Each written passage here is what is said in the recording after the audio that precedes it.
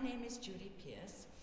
Today's date is March 30th, 2017, and I'm here with Joseph Walsh at the Fort Hamilton Library for the Our Streets, Our Stories project of the Brooklyn Public Library. So Joseph has kindly agreed to share his Brooklyn story with us.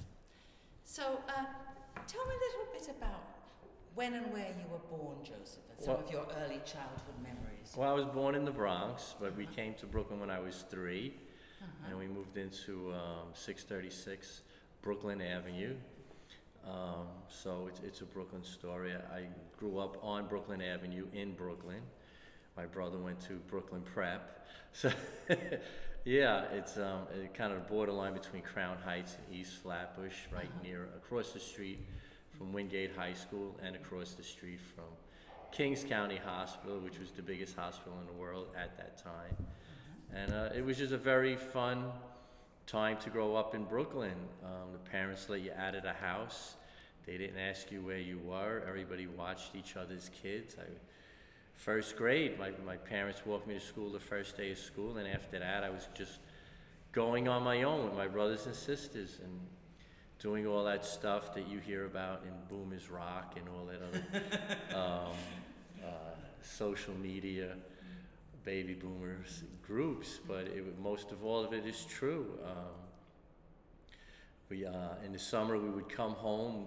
There was a large siren. I guess it was the air raid siren. It would go off at 12 o'clock, and I always assumed it was the lunch bell because we went home at 12. And my older sister told me that siren is actually for air raids, for in case people drop bombs on us. And I was just like, yeah, tell me anything, the little brother. And then I got older and I says, oh my God, she was telling me the truth. That's the reason for the siren, not to go home. But it went off exactly at 12, and I thought, well, wouldn't the enemy know if we bomb exactly at 12 that they'll just think they're testing it? They tested it at the exact same time of day. But yeah, and it was good. I went to Catholic school, and it was just a very friendly time. And that was about it. Yeah. So when did you move to Bay Ridge? Oh, when I got my job with the Transit Authority, and I had enough money to get a nice apartment, and I did get a very nice apartment, bay windows, and it was a really, really good apartment. The people that were renting it weren't looking to make a whole lot of money. They just wanted a nice tenant. They liked me for some reason, so I was able to afford a really nice apartment, and went to Transit, which was a pretty good job at the time. How old were you then? I would say I was 22. Yeah, I would guess it would have been 1981. Yeah. So how was Bay Ridge different from the neighborhood you grew up? Well, my neighborhood had changed, It went through a lot of cycles. I actually used to tell people I grew up in 3 different neighborhoods and never moved. Because my whole neighborhood moved. And so it was, I lived in a 16-story building when I was very young. It was 158 Jewish families and 2 Catholics, and I was one of the 2 Catholic families.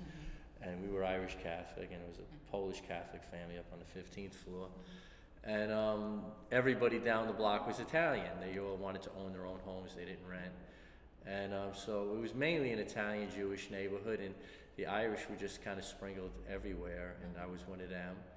And the neighborhood moved. When I was in 7th and 8th grade, I guess around 71, the song came out by, I think, Sly and the Family Stone, saying people moving in and people moving out and all that.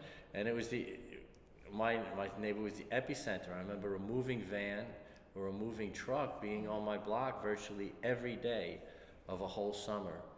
Even people that moved in, even the African American people, would stay for a few months sometimes and leave. It was just constant. I had never seen people moving in or out as a youngster. It was a very stable neighborhood, and suddenly everybody in my whole building, my whole block, moved.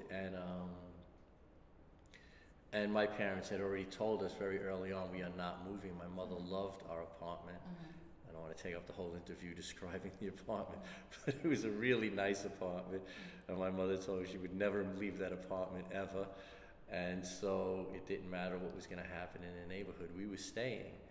And so I knew that, and so as the African Americans were moving in the beginning, slowly, I was aware of what was going to happen, and I was always very good friends because I knew I was going to be a minority eventually. But it was interesting when it finally had completed and it was an African American neighborhood. The African American came from all over. Some had come from other places in Brooklyn, some from Philly, a lot from the Carolinas. People were still moving up from the South back then. And they didn't know each other, even though they were all African American. And I knew everyone. So I was the only person in the neighborhood who knew everyone, because I met everyone as they moved in. And they didn't last long. They actually moved out. It was even though and new people moved in. A big West Indian movement came in, and other people from Africa, and a lot of South Americans, and so then it was the third neighborhood that I lived in, and then that lasted for a while, and it was good for me. Generally, if I was home, there wasn't too much on the street because I didn't know everyone. So basically, if I was home, I would do homework, and there wasn't no internet and wasting time things. And then on the weekends, I had to date because I had to go somewhere to do something. And so, Catholic schools have dances where you get to meet people, and they set it up pretty nice. You can go to any girls' school dance as a boy, but you could only get tickets to the Catholic schools were boy and girls' schools back then. So I went to an all-boy Catholic school, and that was the only dance I could get to for a boys' school. It was my own school, but I can go to any girls' school dance. I see. So they didn't want the boys going to other boys' schools' dances like that. And the same thing with the girls. They could only go to their own school dance. If they wanted to go to another school dance, it had to be a boys' school dance. So you met people that way. That was the whole point of it anyway. And so I met people and got phone numbers and went on dates. And then, but very early on, I didn't like college, and I took civil service test when I graduated high school. And I knew I didn't want to go to college. And the job situation was so much better.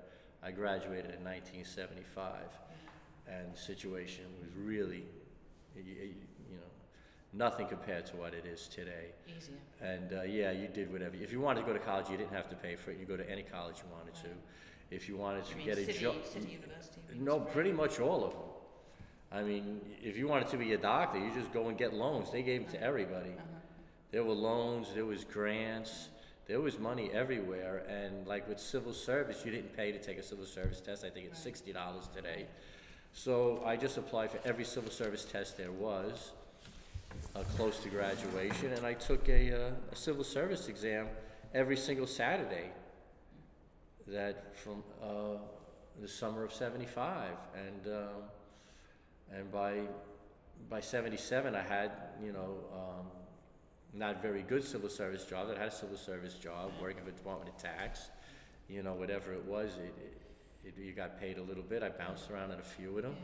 And then, I could have been anything. I could have been a cop. I passed that test. It just was too much stress for me. I didn't want to do that. There was a variety of jobs I could have gotten. I settled in with transit, and, it was not a challenging situation to do.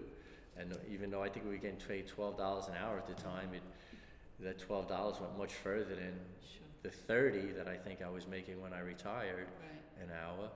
And so it was, I didn't shoot for the stars. I was a regular guy kind of person, and that's what I did. And I just spent my 30-so years working for transit. I was married twice. I had a child in the first marriage and 2 in the second. And here I am. So where did you raise your kids? Oh, in Brooklyn. I actually ended up back in the same neighborhood. My first wife was mixed race, but she was dark skinned, so a lot of people just assumed she was African American. And her father owned a home there, and I moved right into the home. Beautiful first floor apartment. So once again, it wasn't a challenging life. Working for transit is not difficult, you know. And then I lived in my in-laws' house, and we had a car, and my first wife had 2 children, so I had to raise 2 stepchildren, and then my daughter also. I guess I'm wondering if they had as much freedom in the neighborhood as you did when you were a child. My children? Yes. Not even, they did, you could not even explain it to them. Yeah. It would be like someone could tell you that there's less gravity on the moon and you could imagine it, but you couldn't really know it. Right. They had no clue. They had no clue what it would be like to leave the house at 6 o'clock. I mean, not at 6 o'clock, I'm sorry, at 6 years old. Right. To just be let out the house and play and ring any doorbell you feel like and come home and your parents not ask you at 6. That I don't do that with my children now when they're grown. It's a completely different world.